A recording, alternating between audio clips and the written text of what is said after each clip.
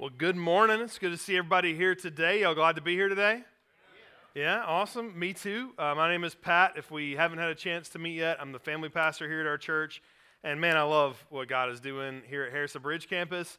And so I'm glad to be with you here today. We're going to be in Matthew chapter 7, if you want to go ahead and turn there. But this has been, for me to prepare this message, kind of been one of those that you're like, I need this all the time. I need to speak this into my life every day. I constantly need to be reminded of this message. And this is just to kind of give you an idea, kind of pull back the curtain into my life. Like, I know cheesecakes are bad for me, but I eat them anyway. You know what I'm saying? Like, I will go to Cheesecake Factory. My wife has like stopped eating sugar right now, and so I will have to eat the whole cheesecake, and that's like a daily calorie intake with that one dessert, right? And but I know that's a terrible thing, and yet I do it. And I think sometimes for us, when we are following Jesus, sometimes we know the right thing to do. We know what God's asked us to do, and yet we don't do it anyway. You know what I'm saying? We kind of fall into that category. And so for this message today, I feel like God is challenging me. And hopefully, He'll be challenging you to kind of look internally at our own hearts and see how obedient am I into following what He's asking me to. We're going through this series, Best Sermon Ever. It's not my best sermon ever, but it's Jesus' best sermon ever that we're looking at. Sermon on the Mount, this beautiful picture where Jesus takes what we know and kind of turns it on its head a little bit. To be a Jewish believer, back then you had, over 600 laws that you had to follow and obey.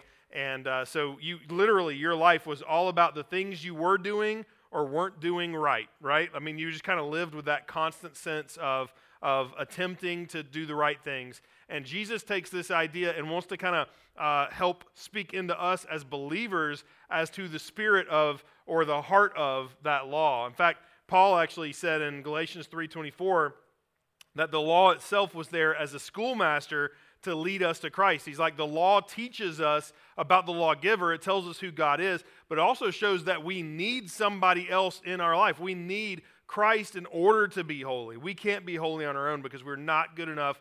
We're incapable of doing it. And so I love these verses because I feel like it really does help us not think that we have it all together, but realize how imperfect we are. Last week, we read in Matthew chapter 6 where Jesus said, "Do not lay up for yourselves treasures on earth where moth and rust destroy and thieves break in and steal, but lay up for yourselves treasures in heaven where neither moth nor rust destroy and where thieves do not break in and steal." And he says, "For where your treasure is, your heart will be also." Jesus is saying those temporal things, those minor things here on this earth that you're concerned about are not of eternal value. So focus on the things that are of eternal value. Now this is like extra true in my life because I will say I oftentimes focus on things that really don't matter. And I say this as a Georgia fan, right? Like as a Bulldog fan, every year is when we have next year. We're like, all right, next year is going to be our year, right? Like that's going to be it. But two great things happened in 1980. I was born, and it was the last year we won a national championship. And so every year of my life, we've been waiting on next year, right? It's like we're putting hope in that, and we're leaning into it. But at the end of the day, it really doesn't matter. And that's what I remind myself of every year. In the scope of life, it doesn't really matter. It really doesn't. But we put so much passion into things like that, right? That are of such small value. And so what Jesus is saying here, as we come into chapter 7, he's like, keep this mindset of the fact of we should be focusing on things that are eternal, not focusing on things that are temporary, not focusing on things of this earth. I remember bought a Jeep Wrangler years ago, 05 Jeep Wrangler, and loved that thing and bought brand new, only car I've ever bought brand new, and loved it. But that Jeep's probably like in a ditch somewhere right now, rusting, right? Like if a legit Jeep guy bought it from me is actually using it as a Jeep, right? Like it's torn up. Like we can't put our hope in something that even we put a lot of money into and think this is going to be a great thing that's going to carry us through. At the end of the day, those things are going to disappear one day. The nice house that you put all your money into is not going to exist one day. But let's focus on the things that are eternal. Let's focus on the things that matter. Another illustration before we go into this is like if your kid calls you because they got hurt at school and your first question is, did you rip those new jeans we just bought you? then you kind of are missing the point, right? Some of y'all are like, guilty, I've been there, right? At the end of the day, what we should be focused on are the things that truly matter. Are you okay? Should I be there right now? Can I be there to help you? Who cares about the genes? And Jesus kind of leads us into that. So we're going to read verses 1 through 14, but I'm going to take them a block at a time. So let's focus on the first 6 verses right now. He says, "Judge not, that you be not judged, for with the judgment you pronounce will be judged. And with the measure you use it will be measured to you. Why do you see the speck that's in your brother's eye and do not notice the log that is in your own eye? Or how can you say to your brother, let me take the speck out of your eye when there is a log in your own eye? You hypocrite. First take the log out of your own eye, then you will see clearly to take the speck out of your brother's eye. Do not give dogs what is holy, and do not throw your pearls before pigs, lest they trample them underfoot and turn to attack you." These verses, the first thing I want us to know is recognize your sin. These verses, especially that first part, is probably the only verse that people outside of church know, right? You ever talk to those people and they're like, well, the Bible says not to judge, right? Like you're like, oh, okay, you got any other verses for me? Like, Mr. Philosopher, anybody? And so this is a common thing that people will say, well, judge not, lest you be judged. And so we want to kind of understand what Jesus is saying here. Again, remember what he's saying is to focus on things that are eternal. And this judgment that he's talking about really means condemnation, to condemn somebody else. In 1 Corinthians 5:12, he uses a slightly different attitude here. He says, "For what have I to do with judging outsiders? Is it not those inside the church whom you are to judge?"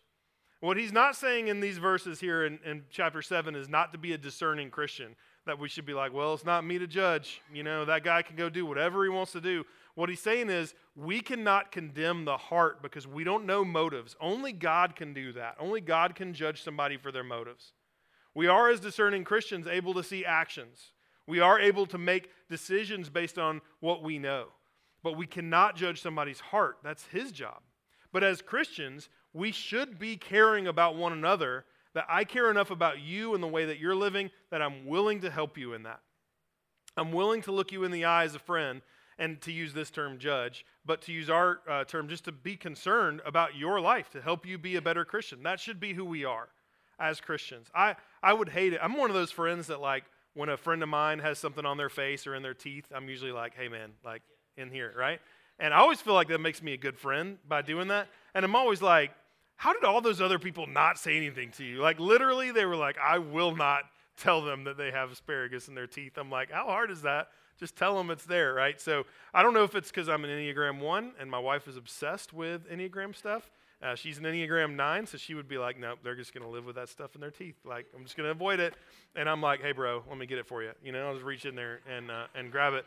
At the end of the day, we've got to be the kind of people that care enough about those around us, especially believers, that we want to help them. And so that's really a different level. Ephesians 4 puts it this way.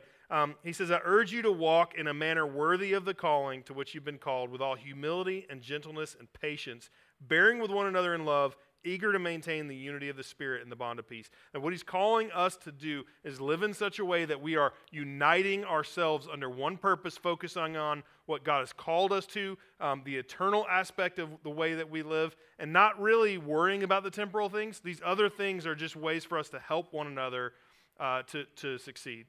The reality is, though, the church has not have a good reputation in the community. And oftentimes, the world around us sees the church as judgmental. They see us as pointing our fingers, telling them they're doing wrong. I mean, I did this as an early Christian. I got saved at 16, and I worked at Chick-fil-A, and I was the guy at Chick-fil-A that was like, y'all need to watch your language, back here. You should not be using those words, right? Chick-fil-A didn't have the same standards, I guess, back then. They obviously hired me too. So, but I was like, hey, you got to watch your language. I felt like I was that. And now on the flip side, I'm a chaplain with a sheriff's office. I love it. It's crazy how many deputies will experience a real life scenario and then come over to me and be like, hey, chaplain, I'm sorry for what you just heard there. And I'm like, please don't apologize to me. I don't want to be the language police. That's not why I'm here. And at the end of the day, what the church is often known for is judgment, so much that people project that onto you. I'll tell you another example of how this happens to me. As a pastor, I oftentimes don't tell people what I do for as long as I possibly can while we're having a conversation, because as soon as I tell them I'm a pastor, they're like, oh, yes, well, thank you so much for all, it's like, I want you to be yourself. Like, don't try to be somebody else in front of me. But what they're doing is they're projecting that judgment because that's what they've experienced in the past. And as believers, what we need to do is set the bar in such a way that what matters to us is the gospel. All those other little things, they don't matter as much. I think this is one of the reasons why when a Christian leader falls, it's a big deal, because the world is going, see, you guys aren't perfect either. And the reality is we should be saying, no, we are not perfect. None of us are perfect. None of us have it together. In fact, you're exactly right. We are just as susceptible as you are, except that we have the Holy Spirit in us. And man, I am striving every day to become more like my Savior. And I need you, and you need me, to help us do that. We've got to be willing to look each other in the eye as believers and say, we can do better. God is calling us to do more. The reality is we will be judged. I mean, the Bible tells us that how we judge others is how we're going to be judged. But he says, kind of clarifying that, when you see the speck in your brother's eye and you don't recognize the log in your own eye. I do woodworking. I'm not that great at woodworking, but I brought just a spare 2x4 that I had at the house because I thought this is hyperbole. This is like Dallas's wheelhouse, so it's crazy he's not preaching today because he's told me he's going to kill me like 100 times, and I've not yet died, nor has he tried. He just loves hyperbole. Jesus sharing this story is just making an extreme example out of something so that he can get his point across. But it's literally like somebody having a 2x4 sticking out of their eye and me saying, Doug, you got something right here if you can get that. If you don't, it's like, how absurd and how crazy is this, right? I should not share this example, but I'm going to. I went to the movies. It's been a while. It's been like 14, 15 years. Me and my wife went to the movies, and we were walking out of the theater and saw this lady from our church, and we said hello, and she was going on and on about like how ugly the actress was in the movie, and I was like, you got kind of a plank in your eye there, don't you? Like kind of an interesting, you know what I mean? Like, okay, that's where you wanted to go. All right, like that's fine. But like, how often do we really do that? I mean, we do, right? I would say this is something that we regularly implement. And it would be like me making fun of a chunky bald guy and just being like, that guy's life is not really working out like he thought it would, It would be terrible. Like I couldn't do that in good conscience. At the end of the day, like what we have to be aware of is the words that we say matter, and people can very much see the plank in our eye. They absolutely see it. So when you are vulnerable, when you have an honest attitude to say, you know what, I want to be just as concerned about this before I can help somebody else, that matters. People see that. Pharisees, they were trying to knock everybody else down so that they look better. And God has called us to say, we're gonna sacrifice ourselves. The Bible, we'll read in a second, says to deny yourself, take up your own cross so that we can lift up others. So he's saying, hey, don't be like the Pharisees. I know people like that, right? If they're not great at something, they just got to knock everybody else to that lower level. Like, I'm just going to knock them down and make me higher. He's saying no. The eye is such a super sensitive part of the body. Jesus uses this as a pretty great illustration because we all are very aware and caring of our eyes, right? Like, you're not just like, that's a strange liquid. Let's see what happens. You wouldn't do that, right? Because you care deeply about your eyes. My dad was always concerned about my eyes as a kid. I don't know why. We had cats, and I had one cat, Smokey, that would stay in my room, and he'd be like, now don't let her scratch out your eyes. Like, don't let her do that. And I never understood that because I never met a person that was just like, yeah, I let a cat sleep in my room, and now I can't see. Like, so I don't know. It didn't seem to be a big problem in the world we were in, but like if my brother and I were shooting BB guns, it was always like, you guys got to take care of your eyes. I'm like, what about all the other things that we need to worry about, like the neighbors, not shooting the neighbors? He's not worried. He was worried about eyes, so for whatever reason. But eyes are sensitive, right? And you can't have a plank in your eye and miss it.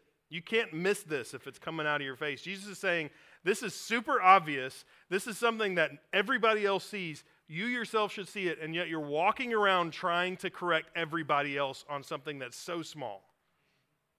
Now, hear me, because as a Christian, if you're that person that's walking around doing that, how does that look to you? How does that look to somebody else? Now, I will say this. The relationship in my life where this is most evident is my marriage, where your spouse knows you better than anybody else, for those of you that are married in here. I mean, truthfully, right? They see you at your worst day. They see you at your best day. Your kids, if you live at home or if you did live at home at one point, like, you get it, right? You see each other in your family on your best day and your worst day. And it's very easy, like when my dad, I shouldn't share this, but I don't think he's here, so it's okay.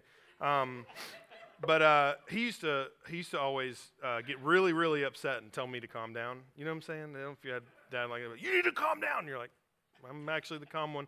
I do that too. I'm not saying he's imperfect. He'd get really mad if he heard me say that. But at the end of the day, though, we're none of us are perfect, right? Like, and so we got to be aware that we have a plank sticking out of our own eyes. In our marriages, it's real easy for us to start demeaning our spouse or demeaning the ones that we love instead of focusing on what we can do better in our relationship. Instead of focusing on how I can improve I've told my wife she's perfect. If she would just push her dresser drawers in, then she would be perfect, right? So she's nearly there. And at the end of the day, she's close. She's getting there. But really, she could make a list of 100 things for me. And so for me to even care about the dresser drawers is almost ridiculous because she's like, well, how about getting off the couch every now and then or whatever, We have to be aware of those things in our lives that are really bringing us down because judgment shows our own motives when we're judging someone else's motives. This is, I wrote these 4 things down. This is kind of under point 1 that I thought really that what this passage was kind of displaying in terms of how we judge others. Because if you take that one phrase to not judge others out of context, you miss it. But here's really what I believe Jesus is saying here. The first thing is to be humble, right? Take the humble route. I used to joke around about writing a book called Humble Like Me. I always thought that would be a great title for a book on humility. But take the humble route. This is hard because there are a lot of people out there that are different than you.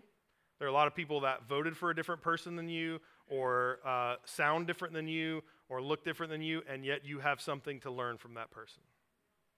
For you to think that you don't have anything to learn from somebody because of what they think or what they believe in some certain area is a sense of pride. We have to walk into every conversation with every person saying, I have something I can learn from you, and I'm going to figure out what that is. So let me get to know you. Let me hear your story. Let me hear what you're telling me. I don't care how different you believe than them. They still need to hear the gospel, and they're not going to hear it with you having a bullhorn in their face. They're going to hear it because you care and because you started a conversation, because you're humble. We need to be so humble that we ask God's word to reveal the planks in our eyes that we can remove so that we're able to help other people. With a speck in there. The second one, prioritize what's truly important. Just like we saw in chapter 6, God needs to be above all else. If we prioritize him, then the eternal things start mattering and the temporal things don't. I have literally seen people fight over football games or, whatever, any kind of sports or whatever. Those things really don't matter. I'm not saying that they're not helpful. I'm not saying they're not fun because I love them. I'm saying in the scope of eternity, those things really don't matter. And so we're gonna fight in our neighborhood about who parks in the parking lot for 7 days, and that's gonna be the hill that we die on.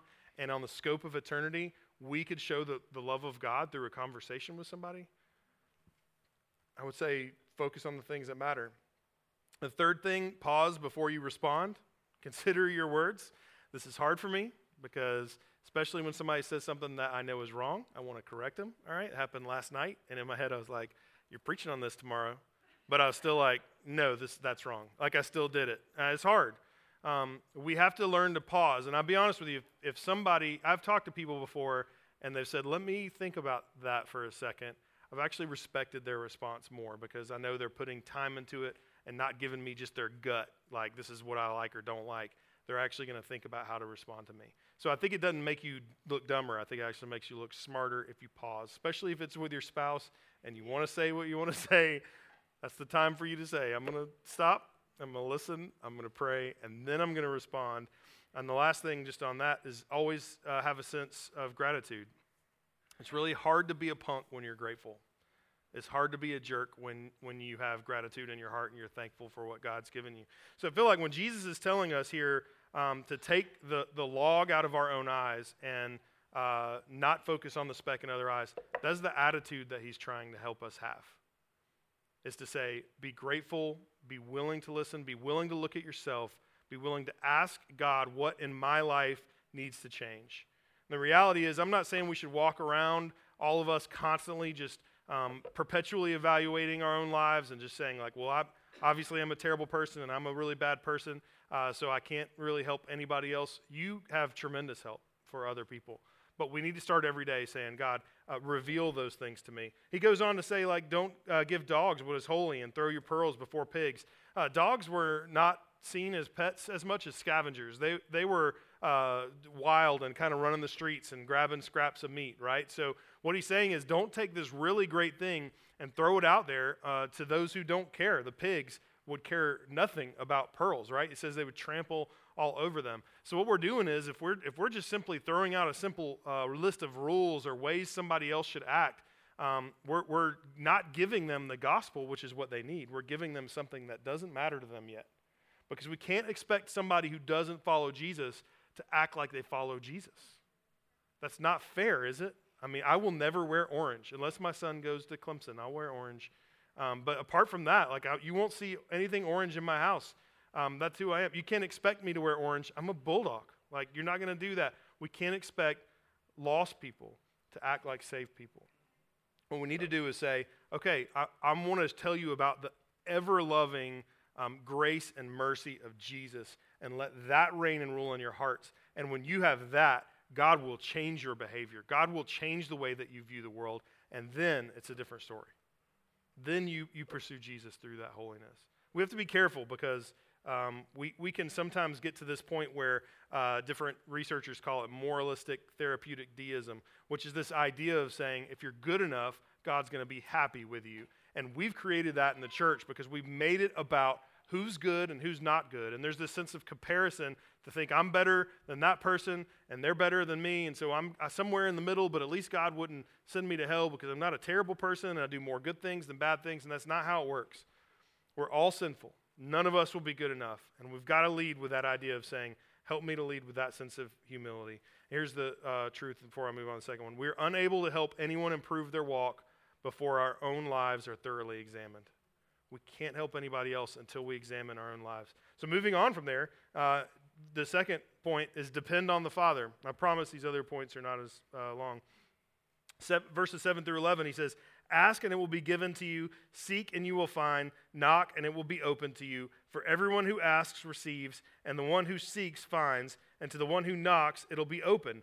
Or which one of you, if his son asks for bread, will give him a stone, or if he asks for a fish, will give him a serpent? If you then, who are evil, know how to give good gifts to your children, how much more will your Father who is in heaven give good things to those who ask him? What a great verse. I think these verses can also be taken out of context because he's not saying, hey, whatever you ask for, you're going to get. Because if that's the case, I'd have a red Ferrari Testarossa in my driveway right this second, okay?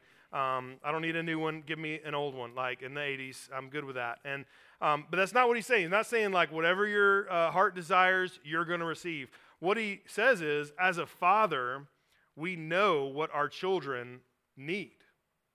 As a father, if your son asked for bread, you wouldn't give him a stone. Like, how mean? Did anybody get coal for Christmas ever? Like, for real? That would be like the meanest thing in the world, and yet I guess some people do get it. I don't know. I've never been bad enough to get coal. I've always been good. But like to give your son a stone when he asks for bread is not expressing the love of the Father. What we should be as children, though, is dependent on God for everything. Leaning on him, sharing our heart. I've always told people, man, if you're mad at God, tell him because he already knows it. Like, you don't have to put on a front for God. My kids are not good liars. I can tell you if they're lying right now, and that's a good trait, I think, probably, to not be a good liar. And but I know my children. I know what they need. Sometimes my kids, if they could right now, they would get on a screen and they wouldn't turn off till they went to bed. That's just what they would do, right? But that would not be good for them. And so as a parent, when I keep them from screens, I can actually pause all their internet on my phone. All their devices won't get on the internet, and they'll get upset with me, but I know what's best for my kids. As a dad, I care about them. When we're dependent on the Father, we realize that He knows best for us what we know. We certainly wouldn't want to be the person that had all of our prayers answered, because to be honest with you, like that would probably be disastrous for all of us within the day. But at the end of the day, what we do need to realize is that God knows all that's best for us. And the last three verses in verse 12, the third thing is pursue Jesus. In verse 12 it says, "So whatever you wish others would do to you, do also to them. For this is the law and the prophets. Enter by the narrow gate, for the gate is wide and the way is easy that leads to destruction, and those who enter it by it are many. For the gate is narrow and the way is hard that leads to life, and those who find it are few." Pursue Jesus with your whole heart. That verse 12, often known as the golden rule. Treat others the way you want to be treated. Probably heard that all throughout elementary school, right? They told us, treat others the way that you want to be treated. And I think we would probably be remiss if we tried to sum up the gospel with those verses. I don't think it does, but it does help us realize that as we interact with the world around us, as we seek to represent Jesus to this world, that how we treat them is going to reflect what they hear from our hearts. The truth that comes out of our mouths about Jesus is only going to be heard if they're able to see our hearts caring about them the way that we have been cared for. Because in our sin, in the fact that we rejected God, in the fact that we turned our back on Him and ran away from Him, He pursued us and sent His Son to a cross to show us love. What kind of love is that, man? What kind of grace is that? We should be living that same grace to the world around us. Certainly our world is messed up. I would not tell you that it isn't. And I don't know that there is a time in history that it hasn't been messed up. And I don't know that there's going to be a time in our future that it's not messed up until Jesus comes back. So until that time, we strive to not try and fix the world, but let Jesus fix our hearts so that we can display that grace to the world. That the love that we should have is that way. Jesus says there's two ways. There's the narrow gate and there's the broad, right? Like if you're on 385 and you want to pass somebody, like it's easy, right? You can just go around them. You can zoom. I'm not telling you to speed. That would be a bad thing. But if they're going below the speed limit, you can get past them.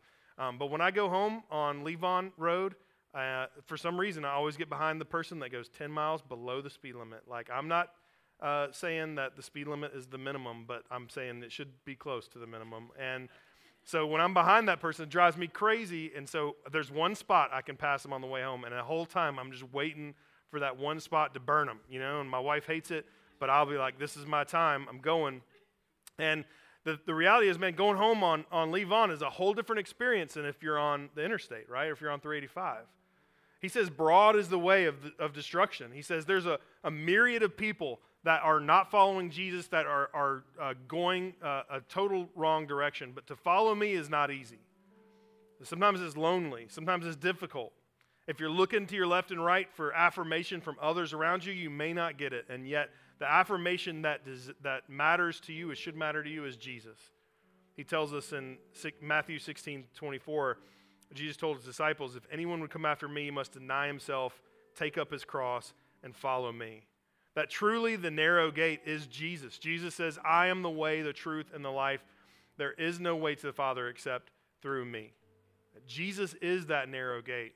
He is the way that we learn to follow who God is. He's the reason that our motivation is to look at the plank in our own eye and say, how can I change the way that I live so that God can be most glorified in my life and maybe hopefully give me an opportunity or a platform to be able to tell somebody else about the love that I have in my life, about what Christ has done in my heart, that he would change me.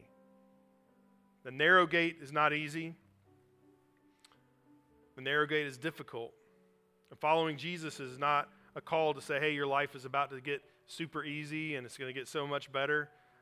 It's a call to say, life may be challenging and may be difficult, but God is right there with you. And there's no joy greater than having the hope that Jesus offers us. Because the world around us, they can't offer hope. We're part of the problem. For us to think we can come up with a solution is selfish and prideful. He's the only one that has the solution. Let's pray together.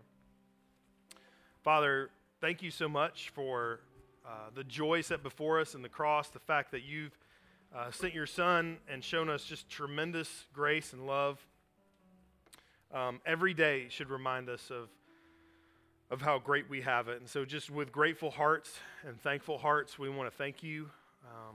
We want to thank you so much for the cross, and ask as we leave this place that the people that we would interact with, that the world that we'd come in contact with, whether it be at a restaurant or a neighbor or at work or even our family, that you would teach us what it means to remove the plank in our own eyes, that you would help us to help others by looking first at our own hearts. So, Father, I pray for the Christian in this room that may be running from you, that may just realize they've got a mound of things in their own lives they need to surrender. Would this be the opportunity for them, God, to have the courage to surrender those things over, to realize that their priorities have been misplaced, and it's time to change that today would be that. God, for the person in this room that's never decided to follow you as Savior, Father, I pray that today would be the day they'd walk through the narrow gate, that they would realize that you are the only way. It's no longer about trying harder, it's about dying to ourselves more. It's about surrendering who we are to follow you, God. Will you give them courage to speak with somebody? Let today be the day that you would change their life forever. Father, I thank you for what you're doing in our church, in our midst, and even during this last song, would you get all of the worship and all the praise, because you deserve it. In Jesus' name I pray. Amen.